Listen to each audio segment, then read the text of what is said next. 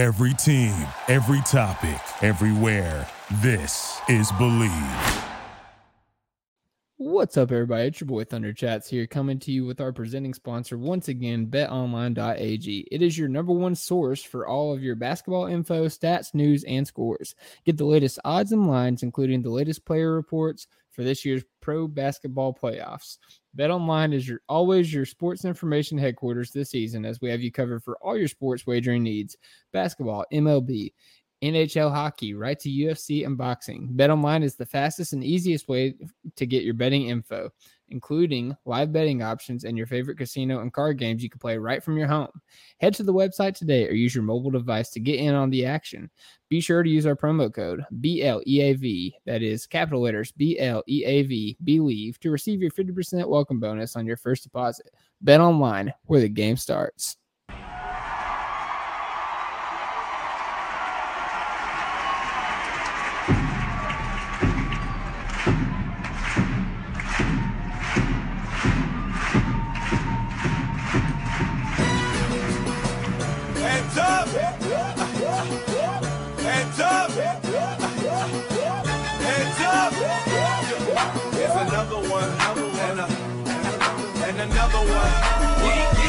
And welcome back, everybody, to another edition of the Top of Thunder podcast. I'm your host, Dylan Hunzinger at Thunder Chats. We are part of the Believe Network, and this podcast is brought to you by betonline.ag.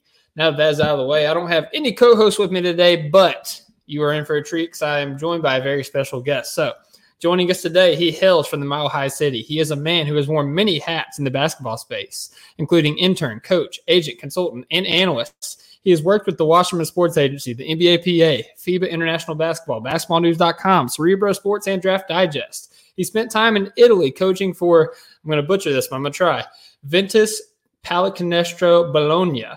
He dropped a report 3 years ago that made us rethink everything that we held dear, and he is here to give us the lowdown on the NBA draft and combine. Ladies and gentlemen, the founder, owner, operator, and CEO of Babcock Hoops. Please welcome, for the first time on the Top of Thunder podcast, Matt Babcock. Hey, thanks for having me, and yeah, thanks for reminding me of how many different stops I've had along the way the last 15 years. Yeah, like I said, man, like you've ran the whole gamut in terms of like the basketball world. We gotta get you to lace it up. Sign a 10-day with a team or something. Yeah, I think my playing days are, long gone. Yeah, but Matt, I appreciate you coming on here, man. Like I said, you were our first-time guest. So whenever we have a first-time guest, we like to ask a couple background questions just so the listener can kind of, get to know a little bit about that guest if they aren't familiar with your work, which I'm sure most of them are. But, just in case, let's cover those bases. As like I said, wore many hats in basketball. You've obviously have an affection for the game. I just got to ask, growing up, who was the team that you was rooting for? My dad's side of the family is originally from the New England area. So I grew up Red Sox, Celtics fan. So yeah, Larry Bird was my idol as a kid. And my dad and my uncles have all worked in the NBA now for a really long time. So I've obviously always rooted for their teams. And once my dad started working in the NBA in the late 90s, kind of got away from being a Celtics fan. It was, NBA was a little bit too close to home and sort of like work for my family. I understand that. That's cool, man. That you got like the generations, like, working within the sport. So that's pretty cool. Let me ask you this though, obviously you talked about, you went from intern at Wasserman, you did that assistant coach stint over in Italy. And then you kind of, you were an agent for a very long time with FIBA and NBA PA before you got into the scouting consulting game. What made you want to transition from kind of the agent side to, kind of more the scouting side and the draft side? Like I said, I grew up in a basketball family with my dad and two uncles working in the NBA. And, before my dad got in the NBA, he was a college coach for 15 years. So, I grew up as a coach's son and as a player. And so I always thought, I'd follow my family's footsteps and, be a quote unquote, like true basketball guy. And, when I was in Italy, I got a job offer with Excel Sports Management to be a junior agent. And it was just a good job opportunity for a young guy. I thought it was, be close enough, with basketball to kind of, scratch that itch that I had to follow my family's footsteps and, bounced around from agency to agency, ended up having my own client list, my own company at one point. And just the further I got into it, the more I felt like I was getting detached from my childhood dream of, being that basketball guy and, watching the game, thinking the game. I just felt like I was sort of, just recruiting these players and managing their business, but not really rolling up my sleeves and having my hands directly in it. And so I, talked to my wife and just told her, hey, it's going to be hard to get out of this business. And the further I go, it'll get harder and harder. And just made a drastic move and kind of paid my dues for a year or two of kind of getting my feet wet, directly in scouting. And fortunately, I was able to kind of break through. That's awesome, man. Yeah, I love that you kind of, you was able to kind of break out of that lane, do something that, kind of for yourself, but also something that, you seemingly enjoy. So talk about Babcock hoops for a little bit, because I know you, like I said, you've wrote for a few different sites. You've had a few different ventures the past couple of years, Draft Digest, Cerebro Sports, Basketball News. But Babcock Hoops, .com has been around like through all of that. Like, what was kind of your goal with that, and what is your like vision for that site? So what happened was when I first got out of the agency business, the plan was to really make myself fully available to NBA teams. That was my primary focus, was to get a job with a team, and I got close. I got pretty much down to the wire with one team. And for whatever reason, it fell through. And during that time, I was volunteer scouting for Marty Blake and Associates, which was a scouting service that was put together by the NBA office years ago by Marty Blake. And his son, Ryan Blake, runs it now. He's a good friend, a good family friend. And it was kind of just, helping him out and really just getting my feet wet scouting. Even though I'd kind of been, sort of fly on the wall for years with my family, really kind of needed to get direct experience. So I was doing that. And then during that time, the spring before the pre-draft process, Sports Illustrated reached out to me and asked if I'd be interested in writing a series of stories about the NBA pre-draft process from an agent's perspective. And that was sort of the combination of working for Marty Blake and Associates, requesting media credentials and writing for Sports Illustrated. I kind of, got a grip of how the media's, works, and put together this idea of Babcock Hoops, where what I did was create my own platform where it was all, just emphasis of covering the NBA draft. And I brought on some of my friends that were experienced NBA scouts that were in between jobs. And, our whole approach was, hey, let's operate like we're an NBA team. Let's get to know the players really well. And instead of, doing it, for the team, we'll do it in the media. We'll create content along the way. And one thing led to another, and then Basketball News came in and essentially, bought out the media portion of that. But I was still doing consulting for agencies, companies operating in basketball teams. So I still continue to run all of my consulting through Babcock Hoops. I've just sort of compartmentalized the media part of it. Yeah. We had Derek Murray on last year, and he spoke. That was kind of my first understanding of you do consulting as well as like not just the scouting space, because he talked about the instances in which you all were consulting players, and I mean that's that's just like a super interesting concept to me, because there's the scouting space, like there's a lot going on this day and age in terms of like podcasting, draft Twitter, what have you, but the consulting space is kind of something that you don't really get to see a lot of. It's more kind of behind the scenes, so it's cool kind of seeing you at the forefront of that. I appreciate that. For sure, man. Well, hey, let's get into the nitty gritty. So last week was the NBA Draft Combine. Obviously most everybody went. There was a few exceptions, but just kind of kicking off the top, who do you think, and this doesn't have to be one player, it could be a couple if you want to, but who do you think helped themselves the most by going to or at the Draft Combine, whether it be the measurements, the interviews, or playing 5-on-5s? There's only so much information that's released as far as how guys are doing in the interviews. Obviously some stuff leaks and there's rumors here and there, but most teams, are keeping that information pretty tight, and at least they should be. Granted, a lot of these teams' front offices are so big now; it's a lot different than it was in years past. But from my perspective, the guys that moved the needle the most are the guys that chose to play and played well. And so the two names were that really jumped off to me was Tristan Vukcevic from Serbia and Olivia Max Prosper from Marquette. Two guys, they only played that first game and they killed it, and naturally decided to sit out the second day because they kind of came and did what they needed to do. And so both those guys, moved the needle, at least in my book. Yeah, for sure.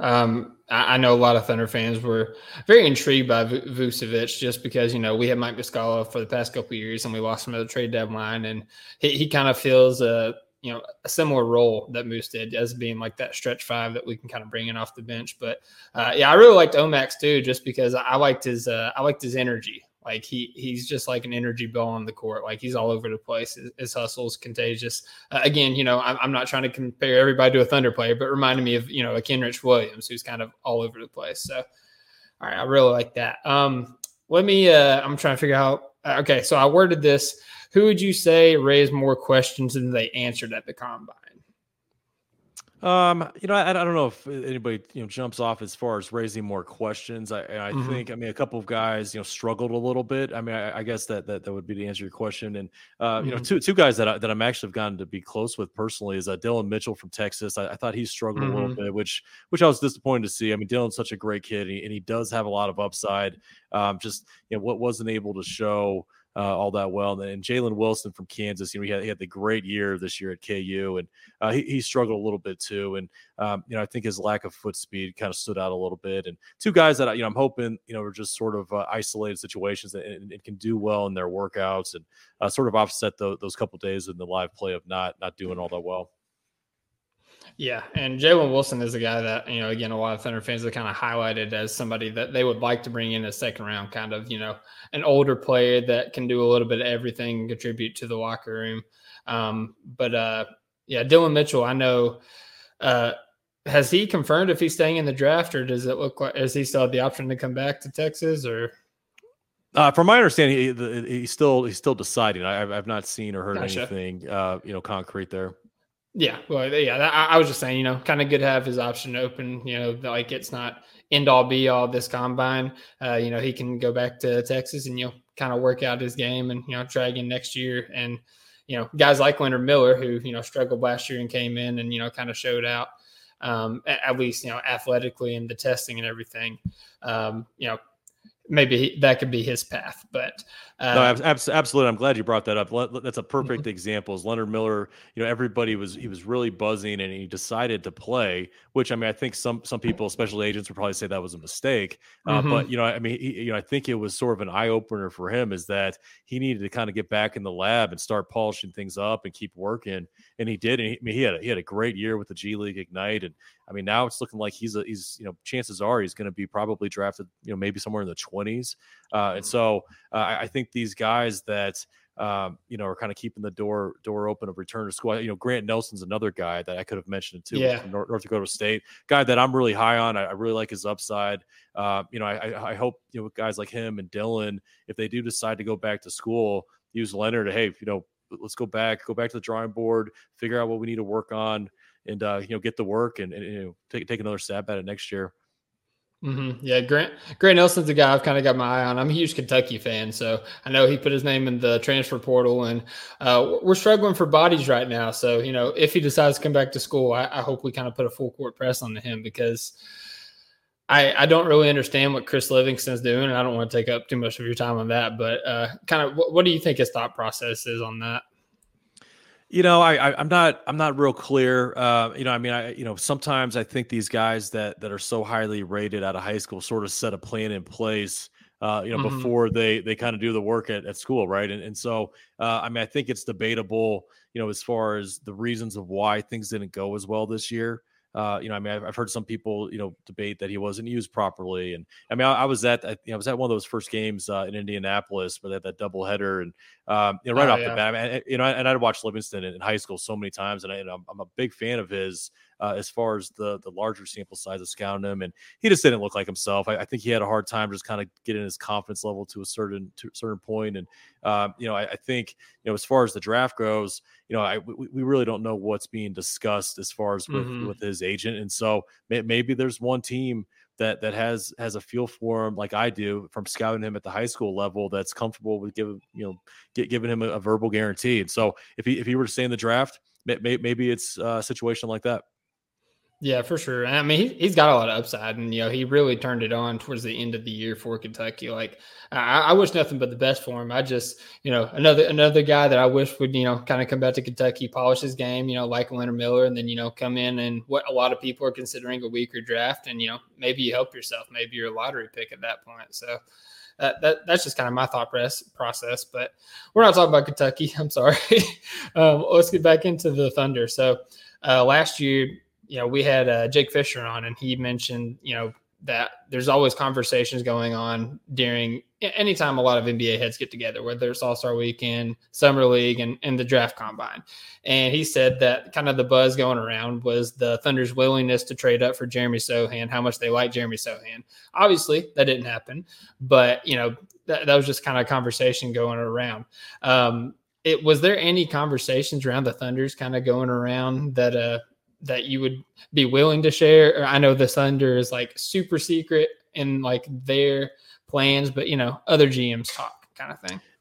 Nothing specifically. I mean, obviously, everybody always keeps an eye on OKC. I mean, especially these last couple of years. I mean, Sam Presti, who's one of my favorite GMs in the league, if not my most favorite. And he's got a large group of young players that are talented, that have even gotten close to hitting their peak, aside from Shea, and then all these draft picks, all these draft assets. So I mean, they're a natural partner in trade discussions with everybody, because they just have so much to offer. And I think they're in a spot now where it's Sam's is so good at evaluating players and making the right selections.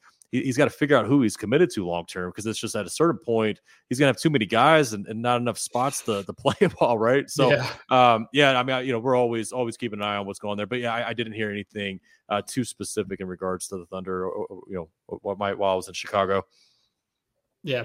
And that's pretty par for the course when it comes to the Thunder. So I understand. Let's kind of stick with the Thunder for a second before we go into the draft. You mentioned Shea, you mentioned some of the players that we have. I just wanted to ask, kind of as an outside observer, what was your evaluation of the Thunder season? I mean, I thought they overachieved. I mean, at least as far as what the initial expectations would be. I mean, they're in rebuild mode, but they nearly had a 500 record, and so I mean, hats off to them. I mean, Shea really turned it up another level, and that's even without playing with the second pick in the draft last year with Chet Holmgren, right? So I think they're ahead of schedule. I mean, both Jalen Williams, I thought were terrific, and Giddey took another step in his development, and I think Thunder fans should be really excited about what they've got going on. I mean, I think it could, the team could eventually look a lot different in a few years than it does right now, just because they're going to have to figure out, which guys they're committed to. And I think naturally they are going to get to a certain point where they're probably going to start packaging these guys to upgrade certain spots. I mean, I think it's probably just a natural part of like this rebuilding process. I'm very excited about what they have in place. All right. Yeah, we're all very excited as well. Obviously we have pick 12, we have 37 and 50. We have some pieces in place this year. We've got a crap load of draft picks for the future. So if I was to ask you, what would you say is their biggest needs that they need to push them over that next hump? What would you say that is? I don't think there's just like one glaring weakness or spot of hey, they need to address this or that. And what it seems like from the outside looking on in is that Sam is prioritizing versatility. I mean, modern NBA basketball, as far as having multiple ball handlers, guys that could do a number of different things, or essentially do a little bit of everything, including 7-foot Chet Holmgren or Poku, right? So I mean, we've got a lot of guys that check a lot of boxes, and so from my standpoint, doing a mock draft for a team that's got multiple picks is really challenging, because I can't really incorporate trade talks into these picks, right? And so I mean, doing the picks for the Thunder is challenging, because I do think Sam is going to be wheeling and dealing come draft night.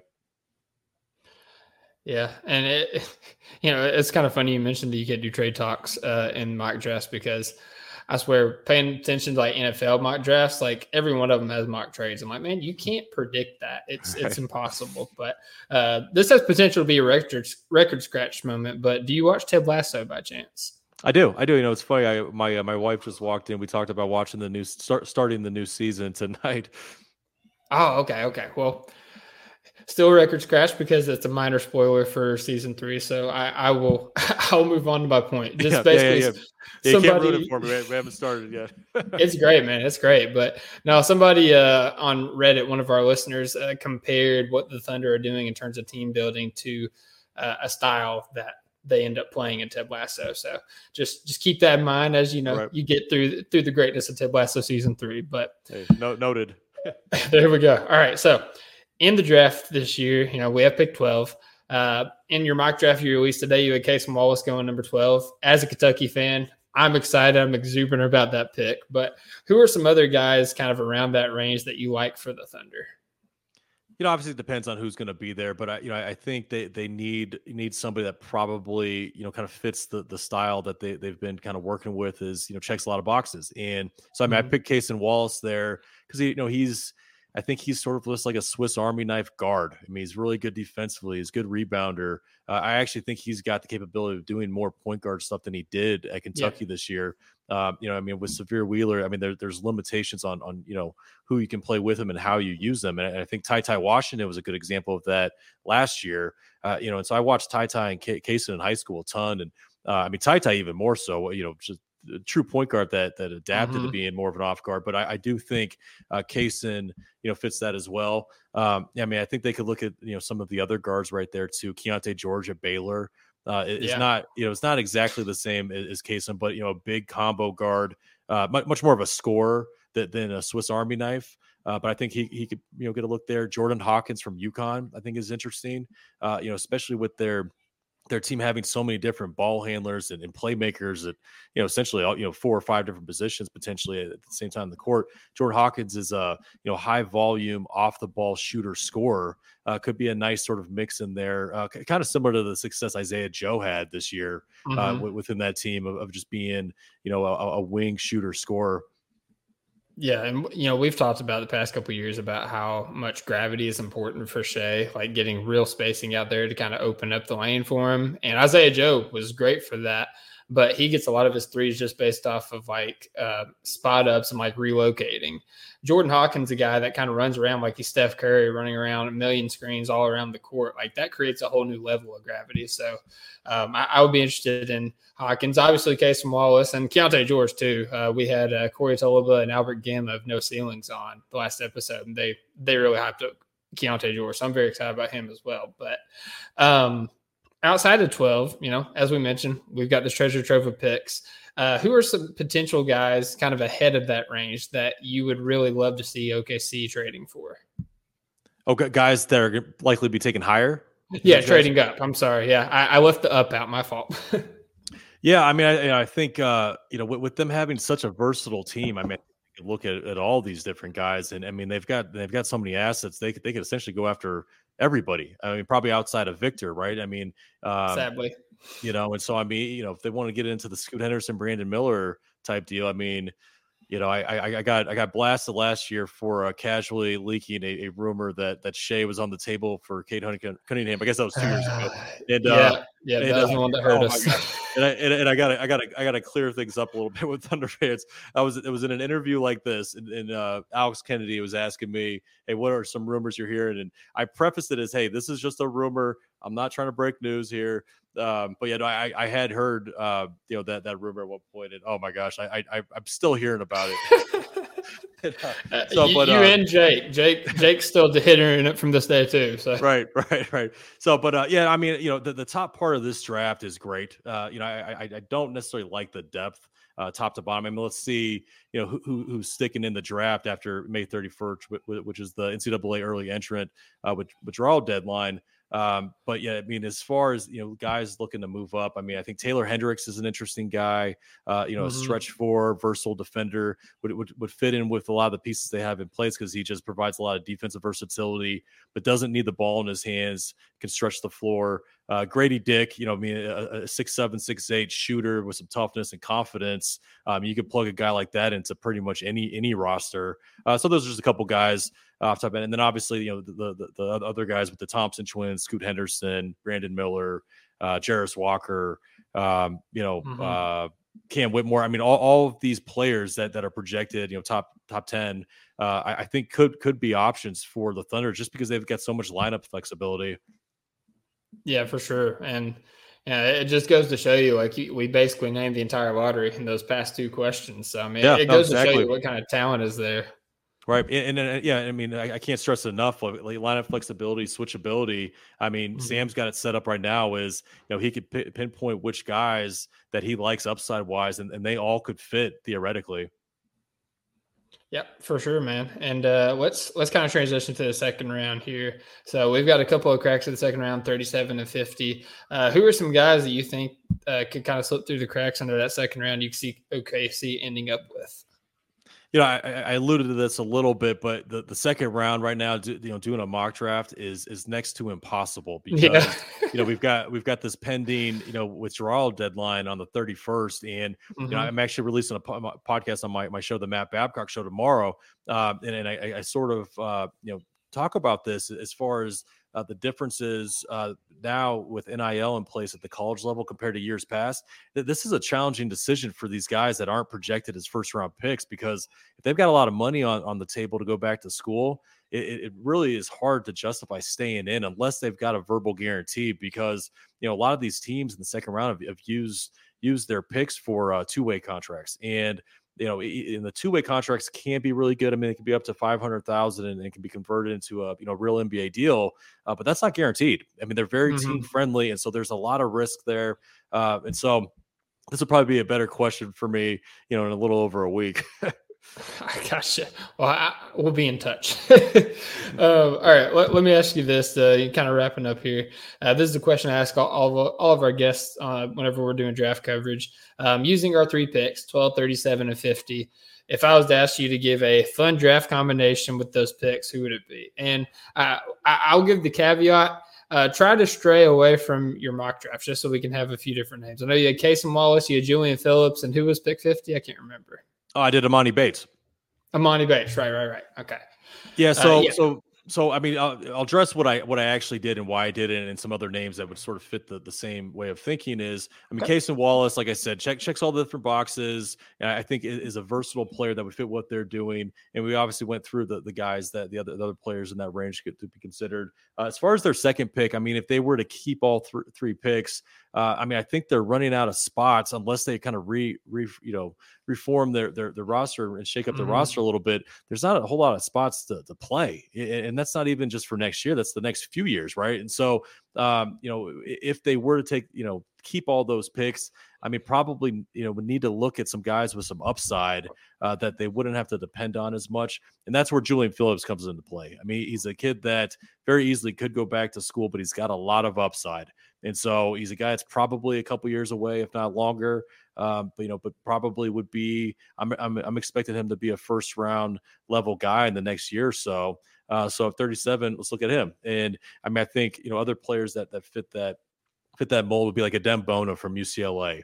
I think he's probably going back to school, but if he stayed in, you're probably getting a first round level talent just a year early, right? Trying to think of another guy that might fit that, but I mean, Amani Bates, the same thing. He's a little bit older than Julian Phillips, but I pegged him as the 50th pick.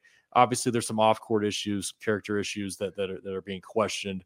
But I mean, at one point, I mean, this guy was considered a phenom, and I've watched him so many different times in high school, and I've seen all the issues. I mean, seen it firsthand. I've seen him, lose his cool and cuss players and refs out, and I've been concerned with him for a while. But the amount of negativity surrounding him, I think it is getting people away from looking at the positive side of this too with him. And he's a 6'8", 6'9", talented, tough shot maker that can hit shots with range. And so, he's very thin.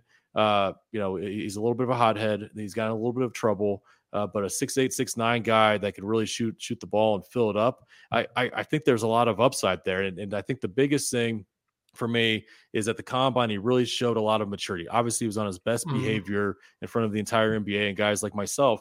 But I do think he's got a chance of using this last couple of years as a punch in the gut to wake up. And from a basketball standpoint, I think the biggest thing is he needs to get stronger. But aside from that, is getting him away from being an on-ball creator and thinking more of like a shooter. I mean, like we talked about with Jordan Hawkins, if Emoni Bates played that way, I mean, he could be really special. I mean, I'd love for him to really kind of take his game and watch a lot of film on like Reggie Miller and Ray Allen and be a shooter, be a movement shooter, because he's proven to have supreme confidence, which is key for being a shooter. He's got the size and he's got the ability of hitting tough shots. And so if you're in the mid second round and he's still available, I think I would roll the dice and see if we can kind of tap into that upside. Hey, I'm always for taking a swing in the second round on somebody that was towards the top of the draft and kind of fell down. Like I really wanted to draft BJ Boston, whenever he came out of his draft, because he was a guy that was like a top 5 pick going into the year. And, a lot of things happened that made him tumble down, but also, UK ties. But yeah, I like the idea. I like the thought process behind that. Matt, before we go, I asked everybody this one as well. If I were to ask you to give a bold prediction for the Thunder in this draft, what would it be? Bold prediction. I don't know how bold this is, but there'll be some movement. Would be my prediction here. All right, I like it. Moving up, moving down, moving out. You got a preference? Hey, Sam Presti's special. Who knows? He's keeping us all on his toes always. Yeah, absolutely, man. Well, hey, man, that perfect timing is right at the 30-minute mark. So, Matt, I appreciate you coming on.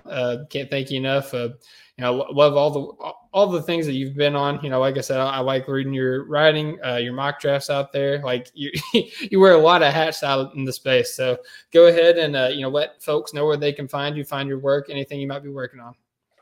Yeah, you find my mock draft on Draft Digest, which is a Sports Illustrated channel on the Fan Nation Network. And then I'm also the host of the Matt Babcock Show, which is the podcast that is presented by Title League. Those are the two main things that I'm doing right now. And check it out. We've got a lot coming out in the next month. All right. That sounds good, man. We'll definitely be sure to check you out on that. I did a terrible job researching for the intro. I didn't even know you had a podcast. So that is going in my podcast feed as we speak. And yeah, once again, man, appreciate you coming on. You've been awesome, and hopefully we can have you on in the future. Yeah, no, anytime. I appreciate you having me, and take care in the meantime. Hey guys, Dylan from the future here. Sorry, I am currently in my truck for work, but as I was editing this podcast, I noticed that it's going to be kind of breakneck when you go from the Matt Babcock interview to the second part of the podcast in which me and Cone are answering Twitter questions. So this is just me kind of explaining that is happening.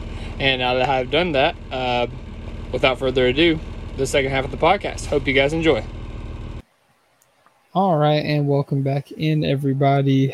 You just listened to part 1 of our podcast today, in which we talked to Matt Babcock of, well, he's of a lot of things. So I'm not going to name all of them again, but it was a really awesome conversation.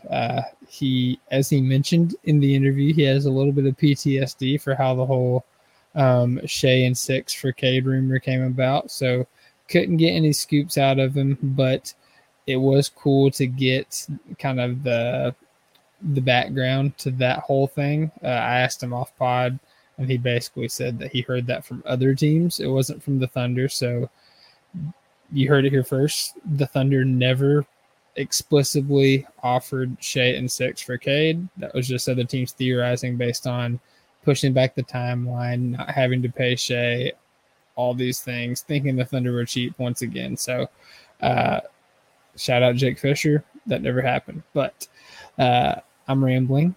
It's late in the day. This is the second part of the podcast. I'm not by myself. Joining me is the man, the myth, the legend, the Underscone, 3 Cone. What up, Cone? This is now the 3rd time in a row I think I've been the Underscone, so I kind of got a theme going on here.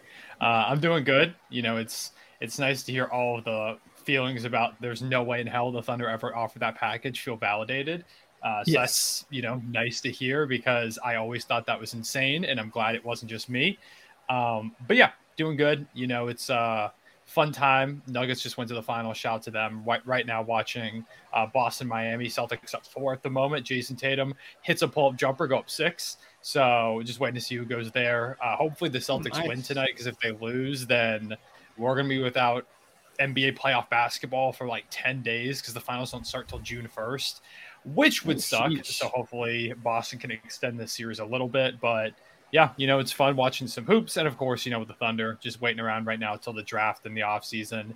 I keep thinking about how it's going to look in Summer League when Chet's finally able to play, whoever we get here at pick 12.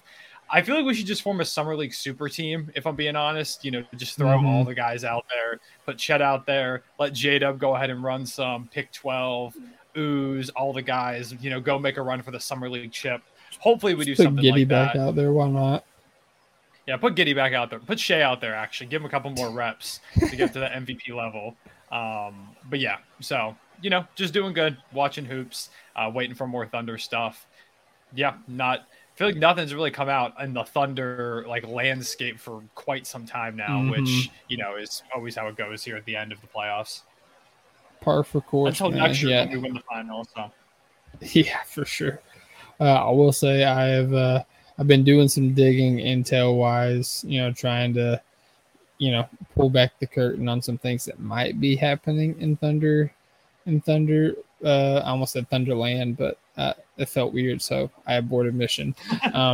But still trying to clarify some things. But once I get a handle on it, I will bring that to the pod. And I'm interested. I'm excited if this is actually happening. So we'll let you guys know. A little bit of tease there, but guys, draft stuff is happening. Like we've had, I think we're at 10 to 12 guests that we've had on now. All of them, some of them repping different companies. All of them have differing opinions, and I've really enjoyed the whole discourse and conversation. Talking to them, just differing opinions, so you can kind of see the side of both coins for pretty much every prospect.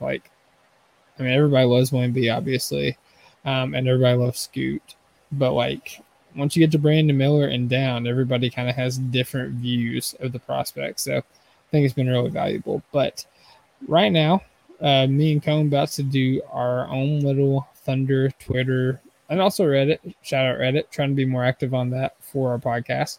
But a little bit of Thunder Twitter Reddit mailbag. So as you guys do, you guys showed out with the questions. So I'm not going to have any rhyme or reason for this because I'll just be honest with you guys. I'm tired. I don't want to go back and forth to the questions and try to come up with a rhyme or reason. So I'm just going to go down the line and we're going to read it through. So, Cone, you ready to answer some questions here, brother?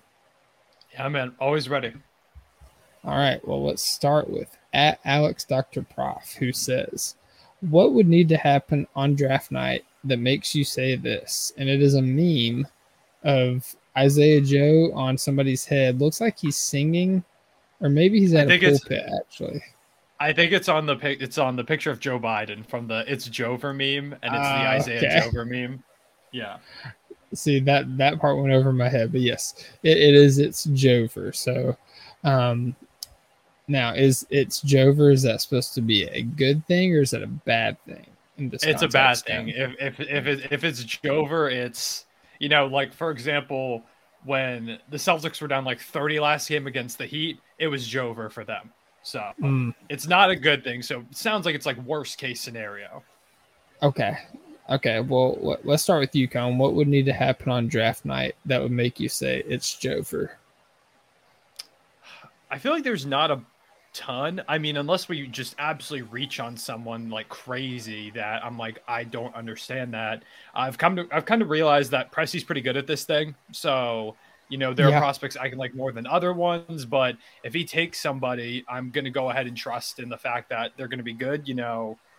I feel like probably just the biggest thing this off season overall, because I feel like that's a little bit easier, is if we just don't add some size to the team. And just by adding Chet Holmgren, we're going to be adding some size of some sorts. So even that's good. For it to be Jover, we'd have to trade Shea or something like that, or just trade one of our top guys for a deal that I don't think makes sense. I don't think we're going to do something like that. There's some prospects I definitely like more than others, but I feel like for the most part in this draft, there's not really a lot of prospects I just don't like that I think are just going to be bad. Mm-hmm. I trust the system. I like the players we have here to kind of meld with any, I think that's a word. That sounded weird when I said that. To kind of blend with anybody that we end up drafting. So Yeah, I mean, there's certainly guys I would prefer, but if we take someone, I'm going to go ahead and trust in the vision. I think probably outside something ridiculous, I just don't really want another like 18, 19-year-old project guy. Like, I would prefer if we got someone that's not necessarily like an NBA ready type thought guy where they're like 22 years old and they're not going to get much better. I just kind of want someone that can be a bit more of a contributor now because, we're already working on Ooze, we're working on Poku. So I don't really want, at least not with that 12th pick. Like in a second round pick, sure, go for it. But with that 12th pick, probably just would prefer a more NBA ready guy, if you ask me. That is all fair. And I will say that according to Google, the definition of meld actually has blend on there. So there you go, Cone. Okay. You were on the right track. Blend and combine. But yeah, no, I'm with you. I mean, I'm gonna trust the Presti no matter what happens. Like, even if something was Jover, I would very quickly say that it's back on, probably by the end of the night. But it's Jover. This shouldn't be any surprise to anybody that's listened to the pod, followed me on Twitter, anything like that. If we take Ray and Rupert at pick 12, it's Jover. Like it's Jover for me, man. Like I don't want it. Like I don't want a shorter, albeit bigger, Usman Jang with the lower ceiling. I'm good. I'm good off that. We don't need that. Yeah. I will agree with you, Dylan. I don't love him as a prospect. I mean, that kind of is, I guess, what I'm kind of talking about there, where I don't really want another project type guy where I'm like not really sure what he's going to be at any point soon when we made a clear leap this season. And I personally think with Chet back, we're going to be really damn good next year. So we've already got a couple of project guys that, could turn out to be great, but I kind of want, someone with potential, but I think I've kind of gotten on board with everything that you've said about him as a prospect. I don't see the vision as much there at 12. I think it's too early for him. Let's go, Cone. Let's see, we got the Jerry connection going. The Cone Jerry connection. Yep. It's the chat's Cone connection now. All right, here we go.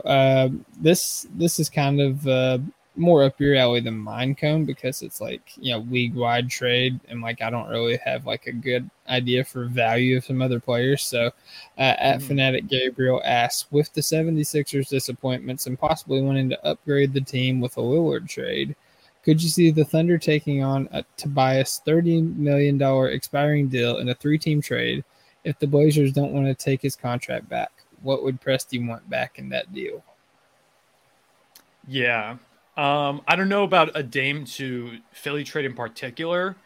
Yeah, I don't really know how that would look, but I do think that Tobias is interesting as a salary dump. I think he's one of the more likely candidates. I know he was rumored for a while to potentially be a target towards us, but I feel like now more than ever, like after the Sixers elimination, they're going to look to make some big shift to the roster, especially if they lose James Harden. Like they've got to do something. And if they want to clear up cap space, it's not a great free agency class, but if they could potentially, be like, hey, maybe like a Kyrie or Chris Middleton, if they want to add someone in the spot of a guy like Tobias Harris that's a bit more reliable. He was the second option on a championship team. He's a free agent. So there are some solid players, even though it's not a stacked class. So I could maybe see them being like, we can get a free agent, but we've got to move off of Tobias's contract. They hit up Sam Presti like, hey, we'll throw you a pick or, something, or a couple second rounders or just something to give you Tobias Harris, especially if the Thunder are like, hey, we don't mind bringing in a win now player to just kind of see how things look this upcoming season. So I don't hate it, to be honest. Like I've been a bit hesitant on some of the salary dumps that have been discussed, but with Tobias only having a single year left, if Philly is looking for, a big time upgrade, maybe through free agency, then a salary dump to the Thunder, I think makes perfect sense. I mean, Daryl Morey and Sam Presti have made probably about 17 billion trades at this point. So why not another one? They give us a few assets. We take on a player who's like good, even though he's overpaid, and the Sixers get a chance to kind of shake things up. So I don't think it's out of the question. I think if we were ever going to do a salary dump thing, now is the time to do it, like right here, this off season. If we don't do it now, it's never going to happen because we're going to start having to give too much money out to people in extensions. I think starting next year is when we're going to have to start giving out some serious money, maybe the year following, but sometime soon. Yeah, I think Josh Giddey is first in line, and then Jalen Williamson Chet the year after that. So yeah, that'd be fun. So I like the idea as well, and I don't think Philly even needs to necessarily throw a pick at us. Looking at the from the Horford trade, we got a 25 first round pick from Philly. It's top 6 protected, and then if that doesn't convey, it goes to top 4 protected and 26 and 27. I think that if Philly just like unprotected that pick, it would help both parties because it gives us the prospects of a better pick, but it also gives Philly the freedom to, trade picks around that pick, because they can trade, they can get weird with the protections unlike future picks, but, this is something that the Heat has had to do in the past with us. They had to, I think, either loosen the protections or completely unprotect the pick. So they had flexibility to move those other picks around in the future. So it's a possibility for Philly. And, I like what you're saying, too, about the fit of Tobias on this team. Just a guy that, a lot of people – there's actually a question on here. I got to see – I don't think they tweeted it. I think they just sent it in DM. I think it was Wes Jamison. He said, could you see the Thunder pursuing a stretch 4? And, whether that means free agency, offseason, or trade, Tobias Harris, kind of fits the profile of a stretch 4. So I could see the fit on the court. And also, of note, Shea began his career playing alongside Tobias Harris. So that's true. I completely forgot they played together. Yeah, there's a very small connection, albeit small connection there within those players. But, I think that it could work. So. Yeah, and I mean, he's a good player. He's overpaid for sure, but I do think Tobias is still a good player. I think people just see him as bad because they think of contracts and go, oh, he's not worth a max, therefore he's getting paid way too much, therefore he's not good, when in reality it was just Philly had to throw him money to keep him around. He's making too much money, although they could have kept Jimmy Butler, but that's a whole other thing. But they felt like they had to throw money to keep him around, and therefore he got overpaid. But, he's still a solid player, and I think he'd be really good on this team. So, yeah, for sure. And correct me if I'm wrong, but I don't think between playing with the Clippers, playing with the Pistons before that, and playing with the Sixers, I don't think that he would have played with creators the level of Shea, Giddey, Dub, and co. So we could we could see an unlocked version of Tobias Harris. Yeah, I mean, it was like Alfred Payton back in Orlando. Like, he got to play along Shea, but it was like Shea, Pat Bev. I mean, he got to play alongside Harden, but, Embiid was, of course, there as well. So, yeah, I mean, it would be a different situation for him. And also there would be, less of the pressure to be a championship level third option or fourth option, I guess, behind Maxey, Harden, and Joel over there in Philly. So, who knows? And maybe, I mean, if he's good here, he's not going to get another max. Like, he's not going to ask for that. Maybe if he's good here, we get a solid veteran guy going forward from like 10, 15 mil a year, probably more likely. So I don't hate it. I know a lot of people are probably listening to this and thinking that I'm insane for hyping up Tobias Harris. I don't think he's an all-star or anything, but I do think he's a good player in the right contract. Yeah, for sure. Yeah, I agree with you. I completely forgot he was on the Magic for a little bit. I think the Bucks were even the team that drafted him, so he's been on like a third of the teams in the league at this point. Yeah, Toby's kind of been everywhere, but it's okay. He'll finally get a ring in OKC. Yeah, there you go. Let's see here. At SSJ Angelus asks, who do you all think will take the biggest leap of growth as a player this upcoming season on our current roster? Biggest leap. Do you want to go first on this one? I feel like I've answered most of the questions first. Yeah, no, you're good. Kind of got to think about biggest leap on the current roster. I thought you were going to just straight up say one guy in particular. I thought you were going to keep the brand going and just say. You think I'm just going to say Shea? No, I thought you were going to say. Oh, no. My mic went out. I didn't hear what you said. Oh, I thought you were just going to say ooze. Right off the bat, like. Oh yeah, Jane Gang. Yeah, no, that's definitely a good one. There we go. I think I can hear you now. Okay, yeah, that's definitely a good one. I think that it's natural to think that Uz is going to improve just because he struggled a lot in his rookie year. Like, we saw a lot of flashes, but he also had to come back from 2 different injuries at 2 different points of the season, stints in the G League, inconsistent minutes in the rotation. Like, he had a lot of things factoring against him. And, something that, you kind of forget about with young players is coming in as a rookie, they don't have a full off season of like preparation. Like, they go through a lot of workouts, they go through the combine, and, after they drafted and they know what team they're on, they have a very small window before, summer league starts, and, they're going through practice on that. And then they have, training camp, and then the season starts. Like, they don't have a lot of time to, really hone their craft or, work to improve levels of their game. So there's not a lot of improvement in terms of like, when we last saw them before the draft to their rookie year. Like, it's kind of what you see, what you get kind of thing. There's some, differentials in like how they process the game and, how the role that they play. But in terms of like their skill, they kind of are what they are. But after the rookie season, after, a whole season of like collecting data, seeing what they need to work on, and having that full off season, that is when, real leaps can happen. So yeah, Ousmane Dieng is a good pick. Shout out Cone. I didn't even think about that.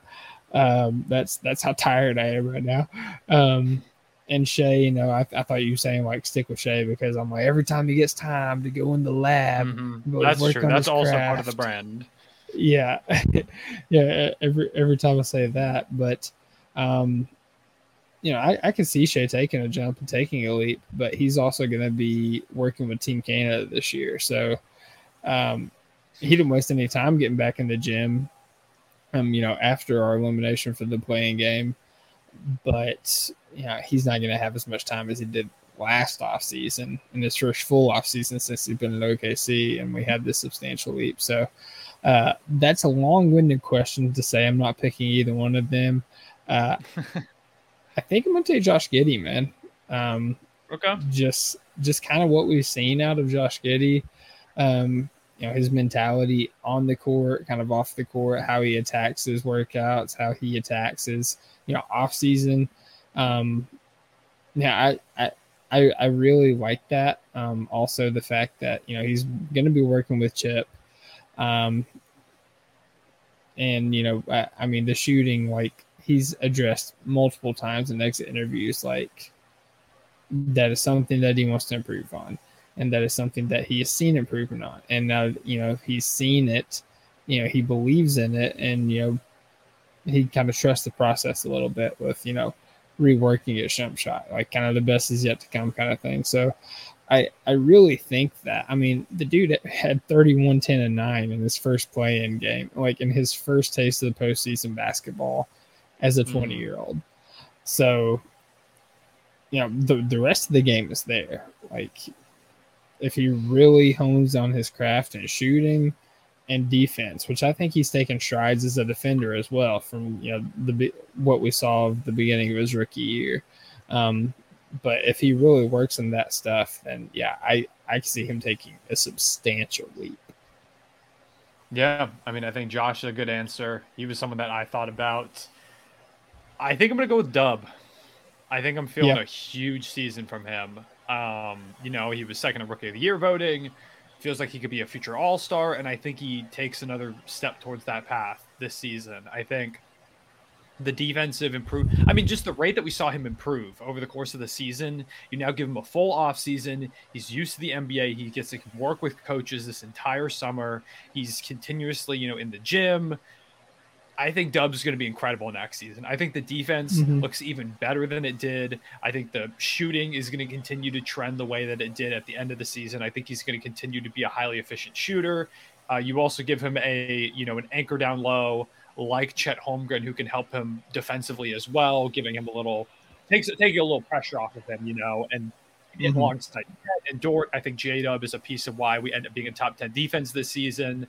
He can create, he can do basically everything. And I think He's shown so much skill, and it improved drastically over the course of the season to the point where he didn't even look like he was the same guy at the end of the year compared to how he did at the beginning of the year. It felt like two completely different players, and now you give him all this time to do some work. I think Dub's going to have an incredible season this upcoming year, and I think he's going to be my pick here. Yeah, and that's the benefit of having such a young roster is like you expect improvement from like a lot of different guys. Obviously Dub was another guy I was considering there. Easy answer is Chet. From year 1 to year 2, I expect quite a bit of improvement for Chet. So, but yeah, man, there's a lot of candidates for this young team, but I feel solid with the picks that we said there. So let's go to at Black Dolphin 5, who says % that the Thunder do a trade either at the draft or during the offseason. Cohen, I'll just go ahead and say I'm going to say 95%.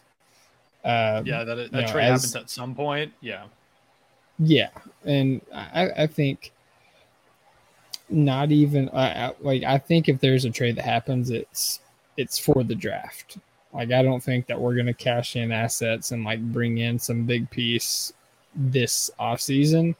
But I think in terms of, identifying somebody you want that is either ahead of where you're picking or, is like in that late first round. We've talked to all these draft experts, like, next year is going to be a rough draft. And we have 4 potential first round picks in that draft.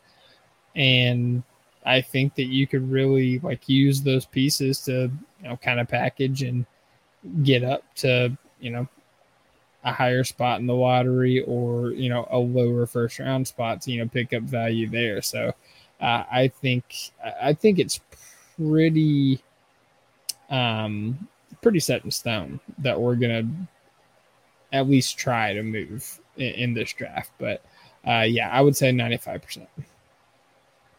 Yeah, I think I'm with you. It feels pretty certain again, like last year, or unlike last year where, I think the spot that we're in, because we don't have that top pick, it feels like we could see a trade up. I think I said this on another podcast. I don't think we trade down. I think we stay at that 12 spot or move up. I wouldn't be surprised if we see some type of deal to move up. I think that's the way if we're going to cash in assets, it's in terms of this draft. I don't think we're going to make some big all-star splash like some people want us to make. I think we really want to see this team and whoever we draft this year with Chet, the whole team healthy before we make any significant decisions about players for the future. So I think we go ahead. I'm honestly feeling like, I don't know, there's something in my gut that tells me we're trading up. Even if it's only a couple of spots, there's something that's telling me that one team in particular I've been thinking about is Utah at 9, where they, just are in that stage that we were in a while ago where they're like, give us every single draft pick possible. I wouldn't be surprised if that's a team that we move up with. And for some reason right now, as we're doing this pod, I've got a feeling if you asked me today, I would say I feel really good about that. But like you said, for the entire offseason making a trade, I might even go up to like 97, 99%. I think it's really likely. I would be surprised if we do nothing, even if it's like we trade our second round pick and we trade down a couple spots in the second round or trade up a couple spots in the second round. Like, we're going to do something, even if it's ridiculously small. Okay. I like it. Let's say we do trade up to 9. Who are you taking, Kyle? I mean, it depends who's on the board, of course, but I mean, like, there's all those guys that we've talked about before. If Taylor Hendricks is there, that's a beautiful spot to take him, I think. I'm a big Jarris Walker fan, although I saw the rumors that apparently the Raptors really like Jarris Walker. I don't know if you saw that. I don't even know how actually legitimate of a report it was. I just saw it from some reporter, and it's so hard to know who is actually a legit source now because they took away verification, so I can't check like just by looking at it. So I could rant about everything that's happened to Twitter for like this entire podcast, but I think the report was something like that. The Raptors, if they made a trade with the Blazers for pick 3, they would consider taking Walker there. Like, that's how much they like him. And he feels like a Raptors player, like a guy who's really like He's got like some length. He's got physicality to him. He just could continue to add to that team full of like bulkier guys. Although, you know, if they're trading, they're starting kind of over. But I do think him and Scotty Barnes would be kind of a fun pairing. It's kind of weird the more that I think about it, but I don't know. Apparently the Raptors really like him. He feels like a Raptors type player. So if something like that happened, you know, he might go as early as that, which would suck because, like I said, I'm a big fan of his. But at the same time, that means a player, you know, that could have gone there or at 4, more guys drop down to us. So it's all kind of a ripple effect. But yeah, him, Hendricks. I've become more of a Casey Wallace fan. I know you're excited probably to hear that. Let's go, baby. Become more a fan of his. Dylan just hit a very little, like, kind of half-hearted fist pump. My man's very tired out here. But yeah, just a couple names. Yeah, absolutely. Trying to see here. Okay, yeah, you did have Kaysen on your big board. Good man. We had a couple members of the unit that left Kaysen off their top 14, and I just had questions. So I wonder if they did that just because they knew that they were sending them to you. Yeah. I think Jerry did. Also, I think Jerry's kind of upset because I was on the pod with him with one of our draft guests, and I brought up the idea of drafting Kaysen with the idea that maybe Dort comes expendable at that point, and you can use this contract to get somebody, and you know how Jerry is with Dort, so he became very defensive in that moment. As a fellow Dort enthusiast, I'm also mad at you, but I'll let it slide for this pod. We'll talk about it post-pod, Dylan. Yeah, we'll talk about it later. Fair. Okay. So @ Corey Nick says, how do you see Jay Will's, I think he means Boone Williams, minutes changing with the fully fit roster? G League minutes would seem harsh at this point. I answered the past 2 first, Colin, so I'll let you tackle this one. I mean, I still think he gets a decent bit of minutes. I think he's pretty solidified as our backup big right now. If we don't draft a big, pretty much, I think we go into the season with Chet as the starting center and Jay Will as the backup. And I think that's a really good role for him. You know, having a floor spacer. We've got the 2 types of defenders where Chet's a guy who's going to try and block your shot and Jay Will's going to draw the charge, keep opposing offensive players on their toes. But yeah, I mean, I think he could be a really good backup big for us. I was very impressed with some of the stuff he did this season, especially coming in as a 2nd-round pick who wasn't supposed to get a ton of playing time and didn't for the start of the season, with Chet getting hurt and all the other injuries that stacked up for him to come in and be our starting center in that playing game, both playing games. It was really impressive. I was really impressed with what he did this season stepping up. And so I think he's earned himself a role as our backup big going into the year. In terms of like minutes, I mean, it depends what Chet's minutes look like. I don't know if they're going to ease him into things to start off. I think I would expect they kind of just let him go because he'll have played summer league. You know, he did all this rehab and stuff like that. But I don't know, around like 20 something minutes per game, 20-ish minutes per game. I think it's a pretty good spot for him. So something like that. Yeah, that seems right. And I don't really have much to add to that. That was pretty much my stance as well. And, you know, I mean, I think he's kind of become a little bit of a fan favorite just in the way that he plays, the uniqueness of his defense, and which, you know, he's one of the only defenders that, you know, just goes in and takes charge on anybody, even LeBron James. Like, he doesn't give a frick. And, of course, boom, whenever he makes the 3-pointer. So, I really like Jalen Williams. And, yeah, that's a good point, Conan. I hadn't thought about that. Like, that's got to be jarring for opposing offenses. Like, you know, when Chet's on the floor, okay, he's going to try to block everything. And when Jalen Williams is on the floor, he's like, oh, he's going to slide in front of us and try to take every charge. So that's it's really interesting. Chess. 2 very, like, different styles of defensive play. I'm curious to see how we use those 2 guys in kind of conjunction. I wonder if we get any weird minutes where it's like we slot Chet over to the 4 and put Jay Will at the 5. I wonder if we see anything like that from Mark this season.